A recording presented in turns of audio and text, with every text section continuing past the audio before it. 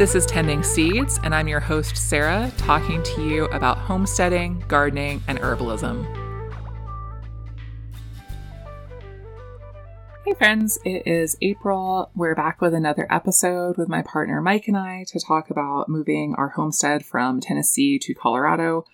If you've had a farm or a garden or a homestead, you know it takes a lot of work to set one up, and it also takes a lot of work and logistics and planning to then think about uprooting all of that work and moving it across the country along with everything else in your life and juggling day jobs at the same time. So we're going to talk about that today and what that process was like. Hopefully we can share some of our experiences and some of the things we considered and thought about as we made decisions. And our hope is that that will help you guys as well in case you're ever in a similar position. And even if you're not, maybe it'll be at least a little entertaining to hear about some of our adventures and trials and tribulations. Here at the homestead in Colorado, it's early April. It's absolutely beautiful this week. We are finally coming out of winter and not a moment too soon. In fact, it feels a little bit too late even, but we're excited nonetheless. So we were running around in shorts earlier today. The snow is finally beginning to melt off. We still have several feet of snow on the ground, but it is definitely on its way out. And the other big piece of news here on the farm is that we have baby piglets. Our Kuni Clementine gave birth about 2.5 weeks ago. We have 4 piglets now that are doing really well, growing very quickly, and are also very adorable and a source of entertainment for us. Pretty much anytime we see them outside, we stop whatever we're doing to go hang out with them. But anyway, I'll let Mike, my co-host for the day, jump in and say hi and tell us how he's doing with the farm these days. Hi. Oh, okay. I'll tell you. Talk more. Yes.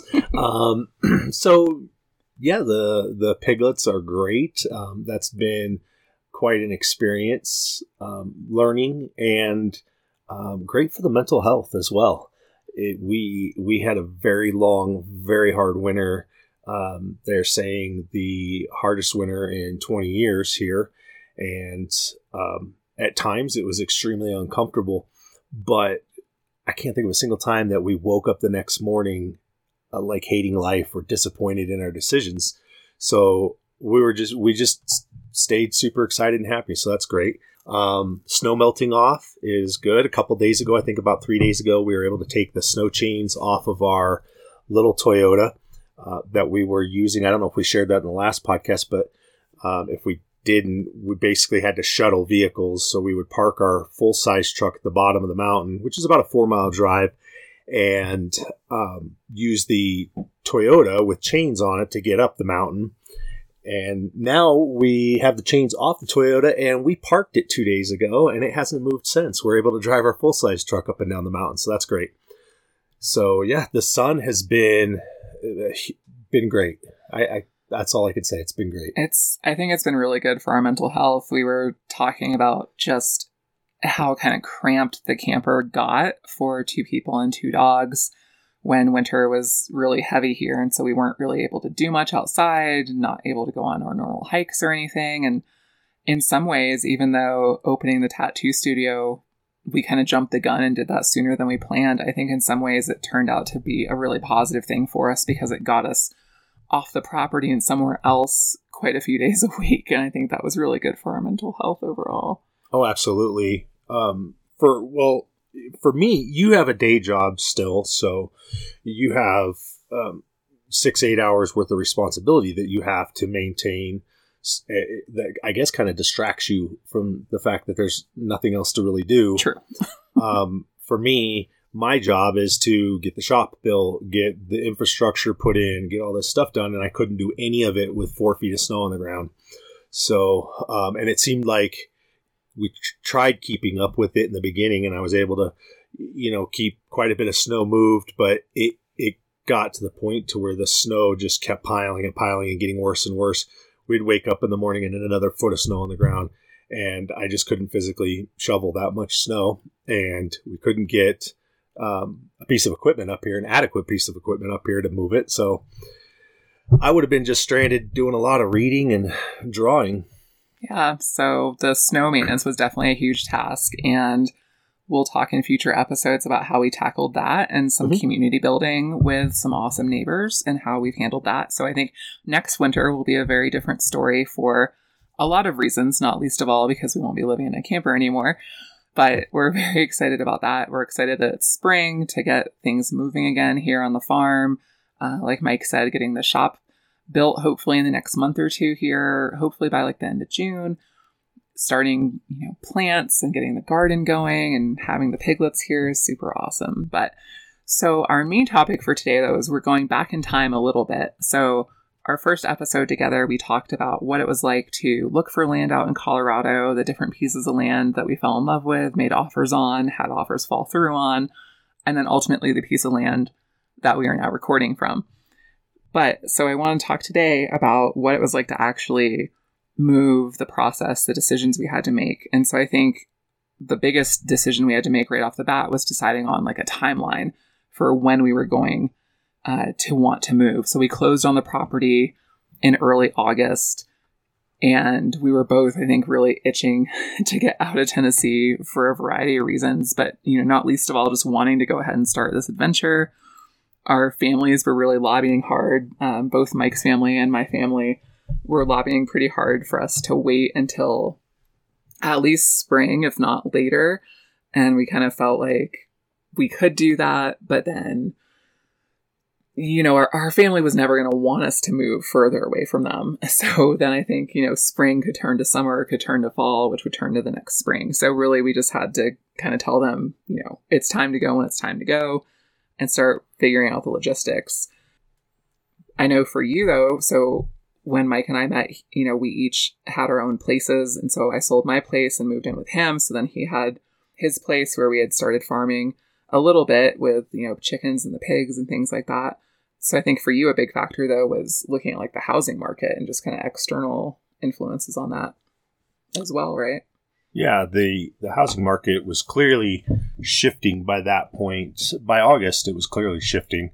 And we felt an urgency, or I felt an urgency, that we needed to get our place in Tennessee on the market sooner than later for fear of missing the window before the housing market bubble burst and losing quite a bit of equity that we had in the house, which would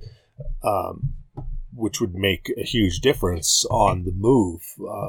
That extra $10,000 or $20,000 that we would have lost could have really just forced us to wait another year anyways, because we would have had to make another $20,000 to get back to where we were at that moment. So getting the house and the property ready to sell was, I felt the urgency. And as it turned out, it was true, because by the time we did sell the house, the market had started to drop dramatically. And we did end up losing about $20,000 in equity, although we ended up at the bottom number of what we needed financially to make it work. So we didn't really lose $20,000. Like we lost the potential for another $20,000, but we didn't lose. Essentially, we would have lost $40,000 if we waited 3 or 6 more months. And that's the $20,000 difference that would have made it another year for us to move, if that makes sense. Exactly. No, I think that totally makes sense. And so then we were sort of in a mad rush to get the house ready to put on the market and list. And, that's unfortunately one of the hard things about having a homestead or a farm and garden is that when you go to sell it, you're trying to make it as appealing as possible to a wide range of people. And not everyone is really going to appreciate all of the things we did to make a homestead. So like, ripping up gardens and things like that and putting things back and trying to make them more picture perfect and less farm-like was a little bit hard. Yeah. Like we built that 300 square foot chicken coop out of all rough sawn timbers that we had done all the work on. And to us, that was a huge value. But I think ultimately the buyers that bought it had no interest in even having chickens. So, right. But if we'd have found the right buyer, it could have made a big difference. Definitely. It definitely could have. But yeah, it was a little sad to know how much work we had put into the place that like you said, is probably going unappreciated. Well, that right there, I think, is a huge crux to anybody who's considering moving a homestead or moving a farm from one established location to a whole new unestablished location. Is you really have to just get in the frame of mind that labor, that love of labor, and that sweat equity that you've put in it, and that all those details that you found to be great, whether it be for convenience for your animals or your farm or feeding or harvesting to aesthetics, has absolutely no value on your property when it all really comes to the end, when you get your final buyer. I mean, in theory, it could, yes. But if you set yourself up to be in the mind frame that all that work is going to bring me another $20,000, $30,000 in equity, and then the reality is that you're probably not going to find a buyer that values it the same way you do, and you're going to lose that money, and you're going to be disappointed with your decision to move or to sell. So I think it's good that we don't really see objects of value in that frame of mind, and that made it easier for us. Something to consider. Yeah, I think that's a really good point. And so as we were getting the house and the rest of the property, there was a small guest house that was Mike's tattoo studio, getting all of that ready to move. Like Mike mentioned, I was still working my day job. He was still working his day job for part of that. That was another thing we had to consider when we were moving, was like, who was going to keep their jobs? Were we both going to keep working or not? We can get into that decision later. But then another big decision was deciding, okay, so we bought 42 acres of completely raw land. We want to get out here as soon as possible. So what are we going to live in? Because we didn't want to wait and stay in Tennessee while we built a house out here and then move. So we were looking at quite a few options. So we thought about possibly trying to rent a place in like one of the nearby towns. I think that we kind of ruled out pretty quickly for two main reasons. One being we didn't want to pay rent on somewhere to live. At the same time, we were also paying a land mortgage. That just didn't seem smart financially. And then the other thing is it really would have limited or prohibited us from being able to bring any of our animals with us. So definitely not being able to like bring the pigs, and even just having the two dogs that we have. One of them is a pit bull. We run into like breed specific rules a lot of times prohibiting them. So we kind of ruled that out right away. And then the last two options that we kind of weighed were either building a tiny house on the property to live in while we built our bigger house, or buying a camper and bringing that camper out onto the property. So why did we end up going with the camper versus the tiny house? Well, logistically, the camper was more turnkey. Tiny homes, to be more specific, tiny homes are completed homes. They're turnkey. They're ready to live in, but they're also very expensive. And I believe they're overpriced. That market has, since COVID hit, the price of mini homes has gone through the roof.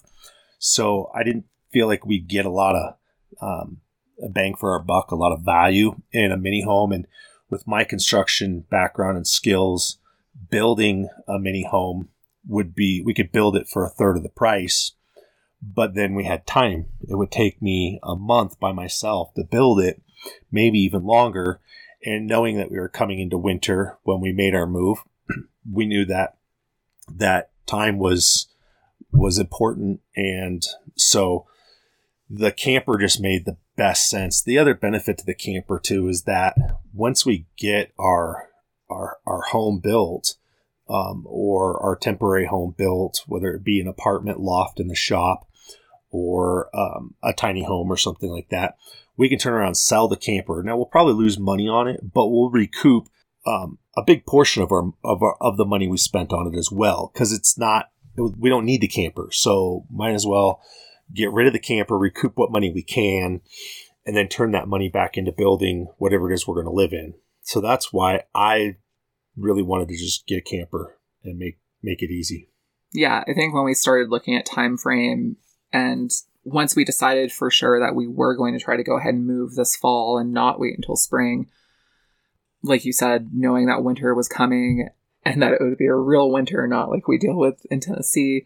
It's a whole different animal out here. So time really was of the essence and became really, I think, the main driving factor and pretty much the majority of the decisions that we were having to make, figuring out, weighing, like you said, you have so much construction experience. So weighing the ability for you to build things or do things on your own, but then having to factor in the time it would take to do those things. Mm-hmm.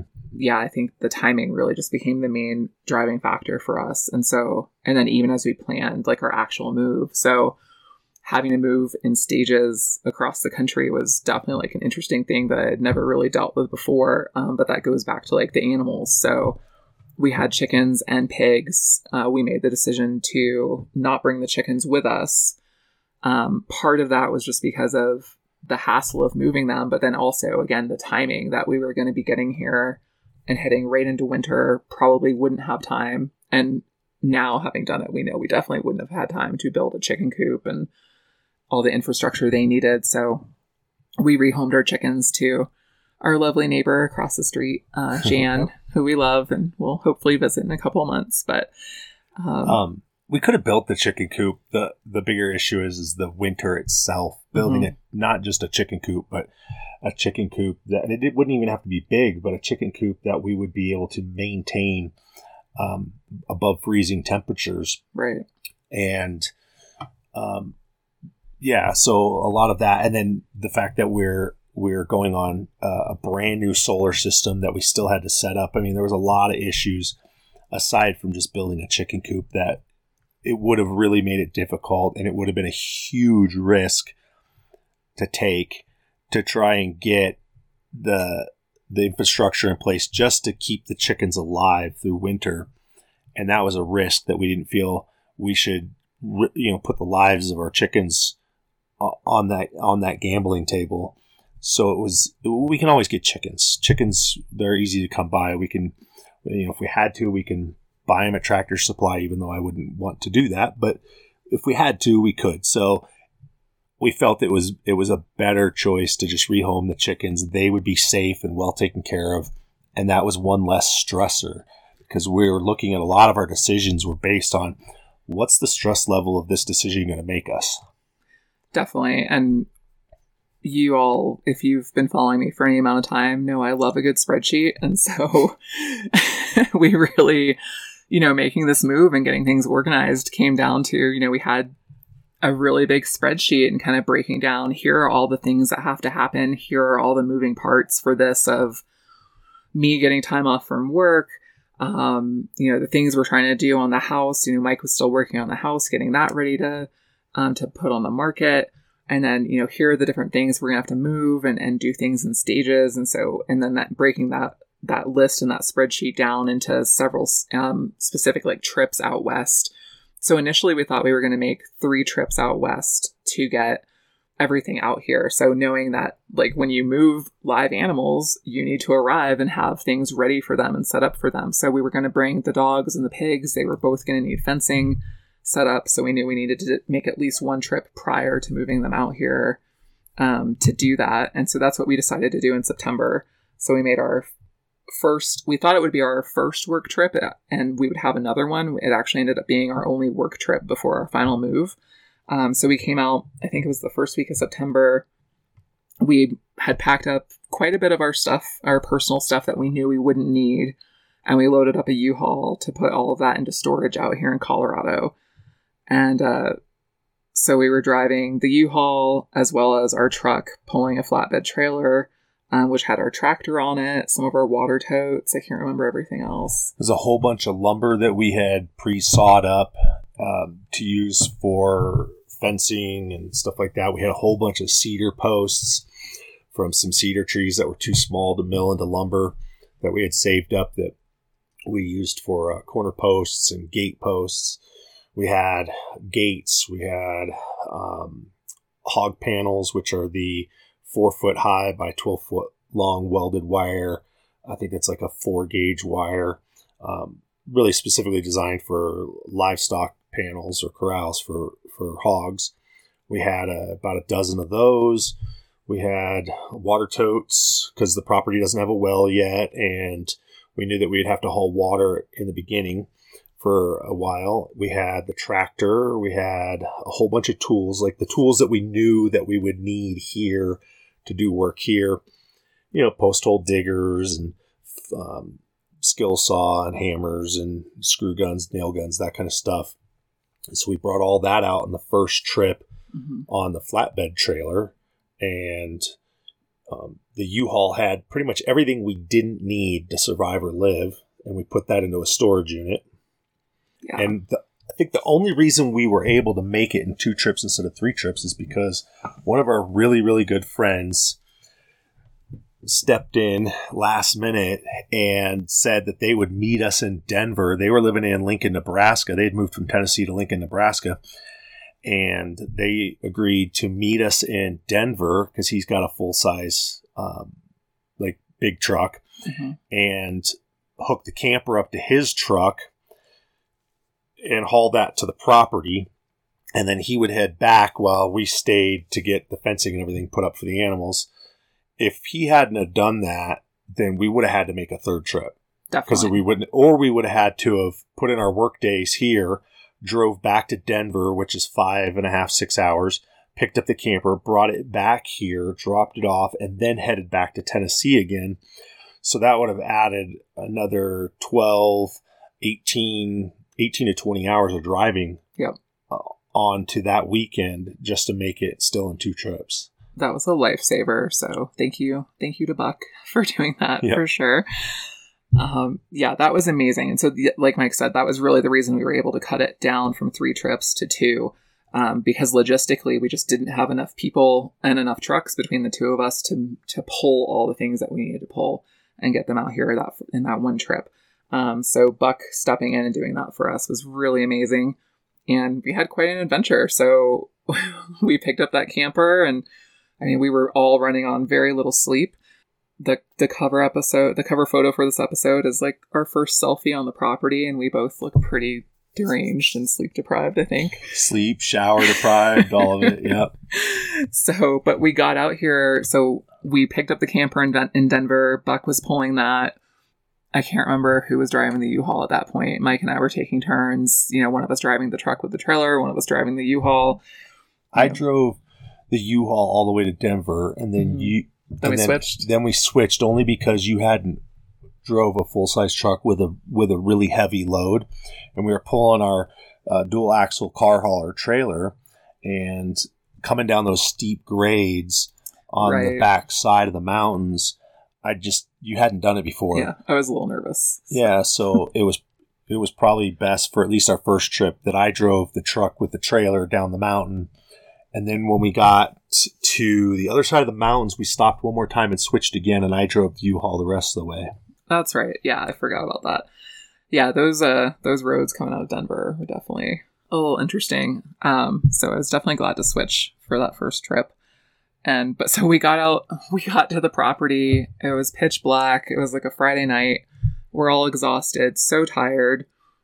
And we go to get to the property, and we pull up to a gate, and it is locked. And at no point through the buying process or talking to anyone with the HOA, no one has ever communicated a gate code to us. And so we have this little convoy. There's no possible way to turn these vehicles around because the road just drops off pretty steeply on the side. Not to mention... No cell service. Oh, right. No cell service. So I can't even try to call or text someone and find out. And so we're just kind of hanging out, all 3 of us, like out of our vehicles. Like, what do we do now? And then very luckily for us, someone pulled up behind us who turned out to be one of our neighbors and was very kind and gave us the gate code and kind of the lay of the land a little bit, and was very, very helpful and very nice to us. And now we consider a friend. So that was really great, but definitely a little stressful there for a minute. We got up to where we thought the property was. So because again, it's pitch black, and we bought this property sight unseen. So didn't really know where we were. We're kind of using like Google Maps as well as Onyx Hunt to figure out where we are and try to find enough flat level-ish space at least to pull all the vehicles off the road and not inconvenience anyone else. But So the neighbor that had pulled in behind us, he lives on the property just to the east of us and has to drive right by this property to get to his. So he was pretty confident that where we ended up parking was the corner of our property. He pointed it out to us. It looked to be exactly what we found on Google Maps and Onyx Hunt prior to even getting out here. So we felt pretty confident, but still there was no flat spot. And if you've ever had to sleep, like on a steep incline, it's different. It feels weird. I'd say it was about like a 30-degree incline that we were at that night, maybe. I don't know. Yeah, I have no idea. But it was pretty uneven. Yeah. And also not being used to high altitude, I was having like really weird sensations where I felt like all the blood was like flowing down into my feet. And yeah, it was just a very strange night of sleep. Not good sleep, that's for sure. Who would want to sleep anyways? Like we were up at like 5 the next morning, 6 the next morning, ready to go. Yeah, we're so excited. We were so excited. And it was really great weather. That early September, we slept with the windows open and it was beautiful. And yeah, and because we got there at night, so we hadn't really gotten to see the property still, even though we were here and sleeping on it. So yeah, we were both just ready to go by the next morning. And Mike had arranged with a rental company. Someone dropped a skid steer off to us at the property. One of his friends who had a lot of experience running equipment came up for the day and donated his time, which we really appreciated, and ran the skid steer, helped us cut like a road, a driveway up to our property and clear an area for the camper. We got a lot of work done in that one day. Yeah, and again, that's another reason why we were able to do it in 2 trips instead of 3 trips. If Jory hadn't volunteered to spend the day up running the skid steer, I would have had to run it all day. He got it done in half the time I would have gotten it done because that's what he does every day for a living. So probably got it done in even less than half the amount of time that I would have been in the skid steer and you would have been digging post holes. By myself, yeah. So again, because of Buck hauling the camper for us and Jory coming up to help run the skid steer, really that's what helped get it to 2 days. So if you're planning to do a kind of move like this, it's great to network with your friends and your community and try and include them and find out who's good at what and find out what they can provide or offer and how they can help. And we're big about community. We want to know all of our neighbors. We want to know what our neighbors are good at, what they're not good at, what they like to do, and then we can help them with the things they're not good at. They can help us with the things that they're good at and we're not good at, and build that community and work together. And really that, again, because of Buck and because of Jory, who are in that community of friends, longtime friends, we felt comfortable enough that we could reach out and say, hey, look, we need some help. What can you do to help us? And they felt comfortable to say, I can do this. And both of those things were huge. So if you're planning this, the whole moral of the story is to network in advance with the people in the area you're moving to. If you don't know anybody there, get on Facebook and social media and start joining some of the homestead and farming pages and start getting to know those people, and then see about, hey, we're going to be moving to your area. We want to come out. Can we meet you? And when you're out there, maybe you feel comfortable enough to say, by the way, we could use some help. They might even offer beforehand. Yeah. But at least try. You're guaranteed to know if you don't ask. Definitely. And I think, we always joke about being adults and, I'm that person who's had a pickup truck for a really long time. And so always have friends hit me up for help moving. And we always joke about how it's not fun. But I think in this case, when you're moving across the country and starting a new homestead, it's more of an adventure as opposed to just like moving apartments across town. So you'd be surprised if you offer to cover people's gas money and food, how many people would be willing to, drive across the country with you. One of my friends moved from Tennessee to Colorado 5 or 6 years ago, and I did the same thing for her. I drove with her and helped her move. Just because I was like, oh, cool, a chance to see Colorado and have an adventure and have a road trip. So reach out to people, start building community. It's huge. And so we had the skid steer. We got everything cleared for the camper. We also went into town that day and got the U-Haul unloaded into storage, got the U-Haul returned. We had paid for a P.O. box ahead of time, so we got those keys. We found a place in town where we could shower, grab some food. Buck had to head back to Nebraska that day. Jory had to head back to his work. He didn't live super close to us. Had another good night, a little bit better night's sleep, I think, once the excitement had kind of worn off a little bit. Plus, we were super tired. And the camper was level. Very, very important there. And then the next day, it was just you and I. Mike's daughters came out from Junction and hung out with us and got to check out the property. And we had lunch with them. And then we really just got to work on putting up fencing for the animals around the camper. And that was interesting. So trying to pound those fence posts, even with an auger, was pretty difficult. We have a gas-powered auger. Works great in Tennessee dirt, but up here in the mountains, the soil is so packed, and if it's not rocks you're hitting, the soil is so packed from just years and years and years of all the snow and water, and it just didn't dig. It literally would start to dig and just stop and just scrape dirt. So we had to go old school and use a big bar and post hole and get them as deep as we could. But they are temporary, so we didn't have to get them more than a 1.5 feet, 2 foot deep. So so we got that handled, worked our butts off, took another shower, which was amazing. So on our way out of town. Yeah. And then so that day we finished up noon, 1 o'clock, 4 o'clock, something like that. Yeah, we grabbed a shower on the way out of town and headed back. And so this time at least because we'd returned the U-Haul, so the drive back was a little bit easier because we could take turns driving, whereas before we were each driving a vehicle and just had to pull over to sleep. So we definitely made better time getting home. Home to our dogs. Yeah. We're very excited to see and us. Pigs. Yep. And so, from that point on, we were like, all right, we're committed because half our stuff is in Colorado now. So we definitely can't turn back, definitely aren't waiting until spring. And we made the final move about 5 weeks later, so middle of October. And we had planned to do that, middle trip, that additional work trip towards the end of September, but we didn't need to do that, again, thanks to Buck helping us get the camper out there. So then we made our final move in October. The house was still on the market. It had been listed and was showing, but we hadn't had any offers yet. So that was a little nerve-wracking for us, just not knowing, are we going to still be paying, a mortgage on this house, or what's going to happen? But at the same time, we felt like it would be a little bit better because it'd be easier for showings and stuff because we'd be completely gone. All our stuff would be gone. So we just figured, let's get out of here. So we made that final move. Again, with our truck pulling a trailer, and then the U-Haul, which was pulling our sawmill. Right. We had the back seat loaded up with, you guys won't be surprised to know I had a lot of house plants. So back seat loaded up with plants, dogs.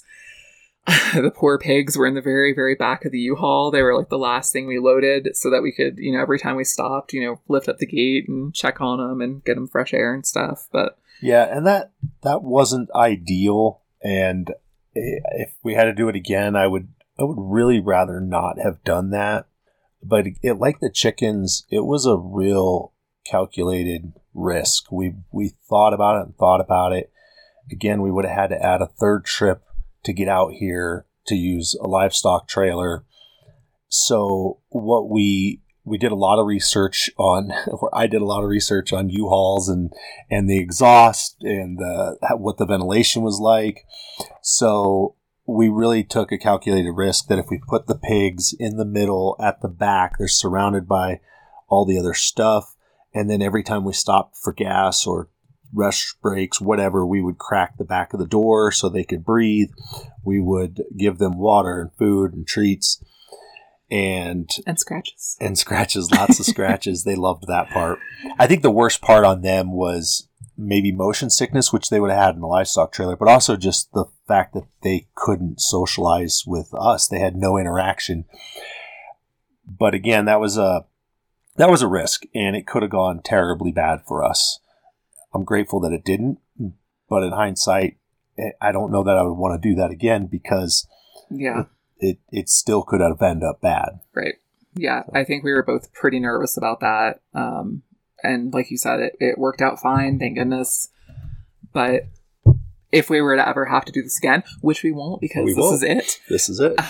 We definitely would have invested in a livestock trailer or something else. And if we had had more animals to move, we would have had to do something different. I don't think this really would have been feasible if we'd had 4 pigs or something like that. Right. The other thing that we had going on was that we had been doing all our research on solar. We had, come up with a setup. We'd had it delivered to a friend living in Junction, which is about 2 hours from our property. So when we got out here in October, we again had to unload our U-Haul the next day. A lot of that stuff went into storage as well. And then we took our truck and trailer, drove out to Junction, picked up all that solar equipment that had gotten delivered because it's very heavy. But one of the things with solar, with the batteries we had, is that it's really important for them to not freeze. And it was middle of October. It was already getting to be that time of year. Below freezing. Right, where we were worrying about that. So, and then also, and the night we got here, so we didn't get all of the fencing finished on our first work trip. We just ran out of time, ran out of steam, ran out of lumber also for the boards around the fence. So we had to finish that as soon as we got to the property that night with kind of headlamps and then unload the pigs. That was fun. No, we had already unloaded the pigs because we'd returned the U-Haul. So when we got here, we tried to get here earlier, but there was something that held us up. So by the time we got here, it was dark, but we opened up the back of the U-Haul and the pigs were in the crates. Yep. Then we put on headlamps, finished the last of the fencing, then pulled the crates out and turned the pigs loose into their area. And the next morning we took the U-Haul back. Yeah, so that was fun trying to get them off the U-Haul because they were very ready to be done and out. I had this nightmare scenario in my head of us, one of the pigs getting away and us having to chase them around 42 acres with headlamps on. But luckily that didn't happen. No, they all they wanted was treats. So we were able to just get them out and give them some treats. They went right in. Yeah, so that was good. And then again, took showers in town after we got all our solar stuff back here and picked up some bottled water to get us through the first couple of days until we could get a better system set up. And yeah, overall, it was definitely stressful. I think just the logistics of everything. But I think because we spent so much time kind of planning all of our moves out and having very organized lists of okay, here are the tools that we're going to need when we get to the property for each trip. Here's what we have to get done, in terms of fencing or the animals and things like that. I think knowing that we had a really good solid plan made it less stressful. My biggest worry, and I think probably yours too, was just the animals and making sure they were going to be good through all of it. Yeah, absolutely. That was a huge part of it. There were multiple stresses, but that was a big one, yes. Other big stresses is, when is winter going to hit? We don't have an established road. The road that we had cut in with the skid steer was literally just pushing over some brush and moving some brush. But that was, if we had gotten a snowfall, before we got the actual road put in, it would have been all mud. We would not have been able to get up to our property.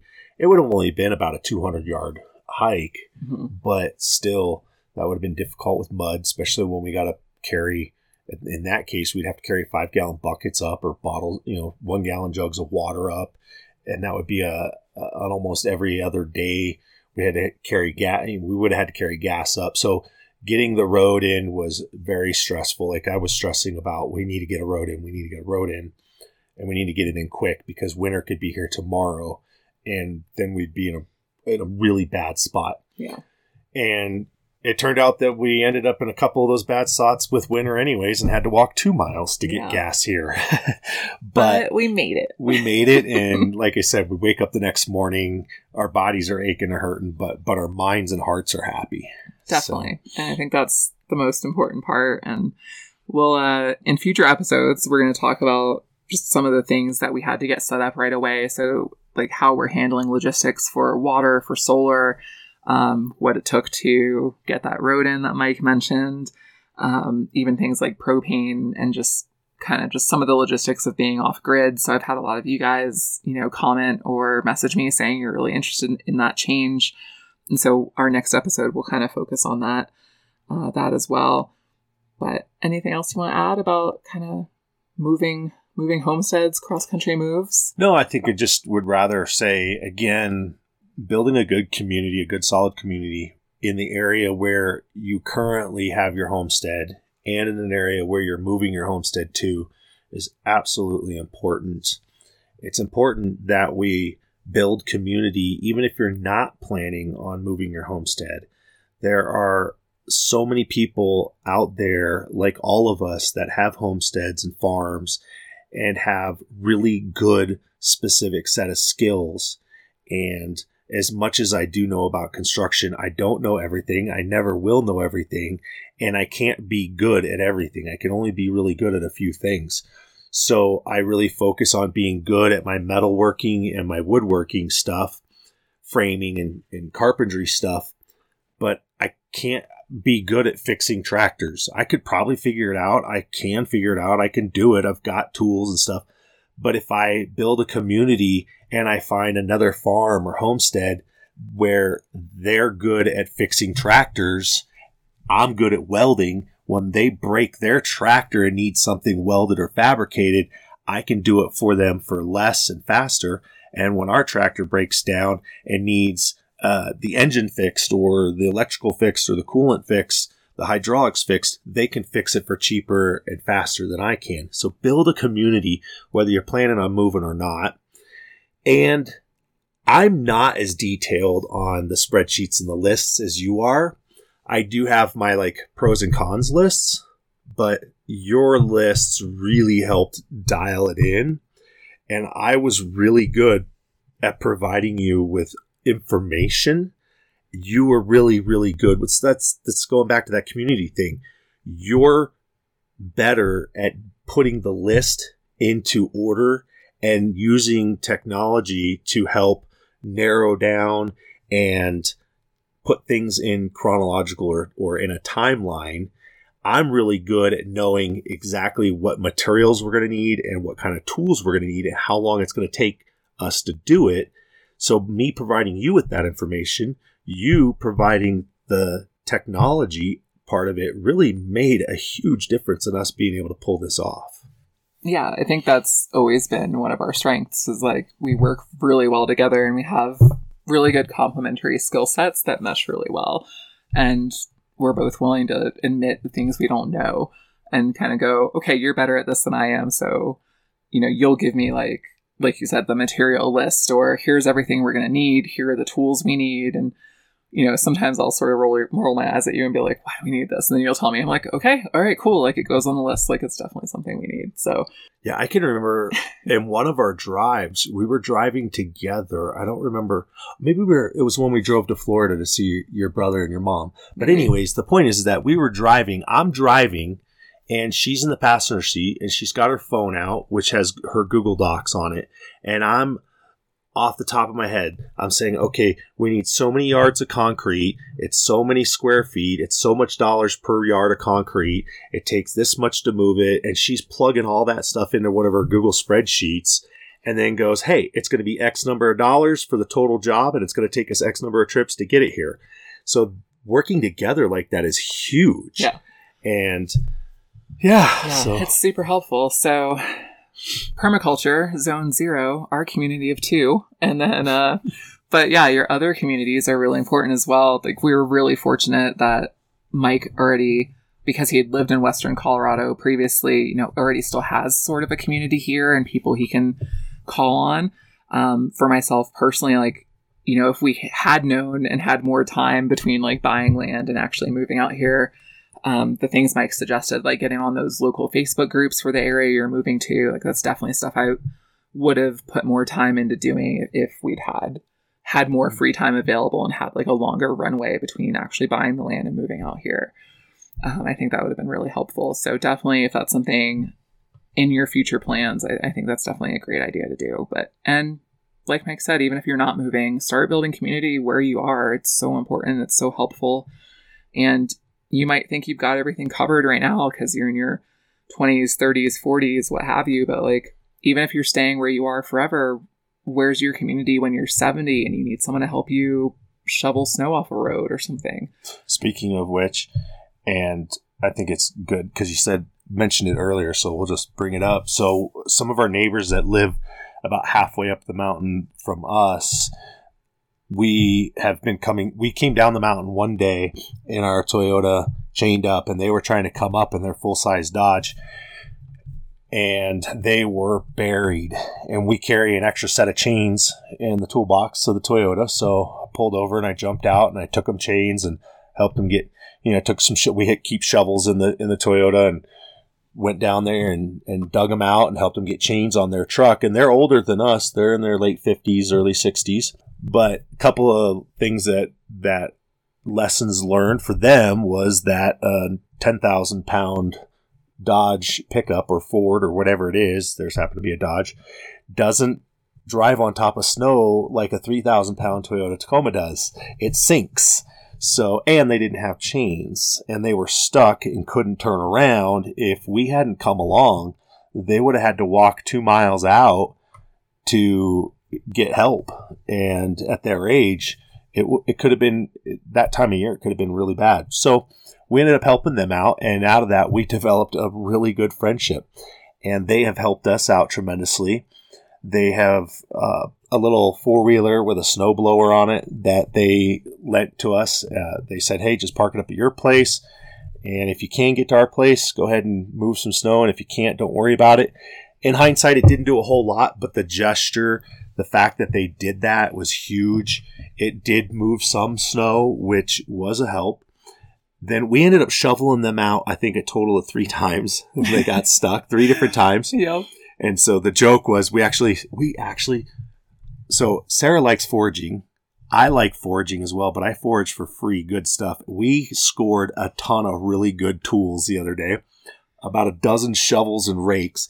So today, on our way by their place, we stopped off and put a shovel on their on the tailgate of one of their trucks at their house as a little surprise gift for them. Because every time they came up, they didn't have a shovel in their truck and they would get stuck in the snow. Yep. So again, they would call us and I'd bring a shovel down, or we would happen to be driving down. Again, that community and what we've built with them, the relationship is so amazing. Yeah. They're not planning on living here for full time for a couple more years, 3 more years, but their house finally is finished being built. They're waiting for the weather to change so they can get their certificate of occupancy and actually live in it. And they've now kind of adopted us and call us the kids. And have told us that as soon as they get their certificate of occupancy, we're going to be allowed to come down and do laundry at their house, and Sarah can actually use the bathtub. I can't wait. I'm so excited. And really, it's just because we just did the friendly neighbor thing to do, and we helped them out, and they helped us out. So yeah, they're great people, and you probably have a lot of great people living pretty close to you if you just get to know them. Yeah. Build a community. It's so great. You got to do it. Yeah, so important. So we're going to wrap this episode up. And like I said, our next episode where Mike comes on, we'll be talking about just the logistics of living off grid. I know a lot of you guys have asked me questions about that. So we'll definitely do a deep dive into all the ins and outs of that and some of the things that we've learned. Mike has become a quasi-expert on solar. Not even close. Well, he knows more than I do. So I'd been doing the day job thing while he was figuring out how to get that up and running. So I am dependent on him to tell me which buttons to push on it. But yeah, so that'll be a future episode coming up soon. In the meantime, you guys can always follow me on social media over at Fox and Elder. And you can check out foxandelder.com for our herb shop. We have some of our spring medicinals back in stock. We've gotten some cool stuff made up for you guys. So our Lymph Love herbal vinegar, that was a favorite from years past, is finally back in the shop. We also have violet leaf salve, 2 different sizes of that you can try, as well as our normal calendula salve. So feel free to check those out. We always appreciate your orders a ton. And if you're enjoying the podcast, please share it with a friend. All right, until next time, keep your hands dirty and your heart open.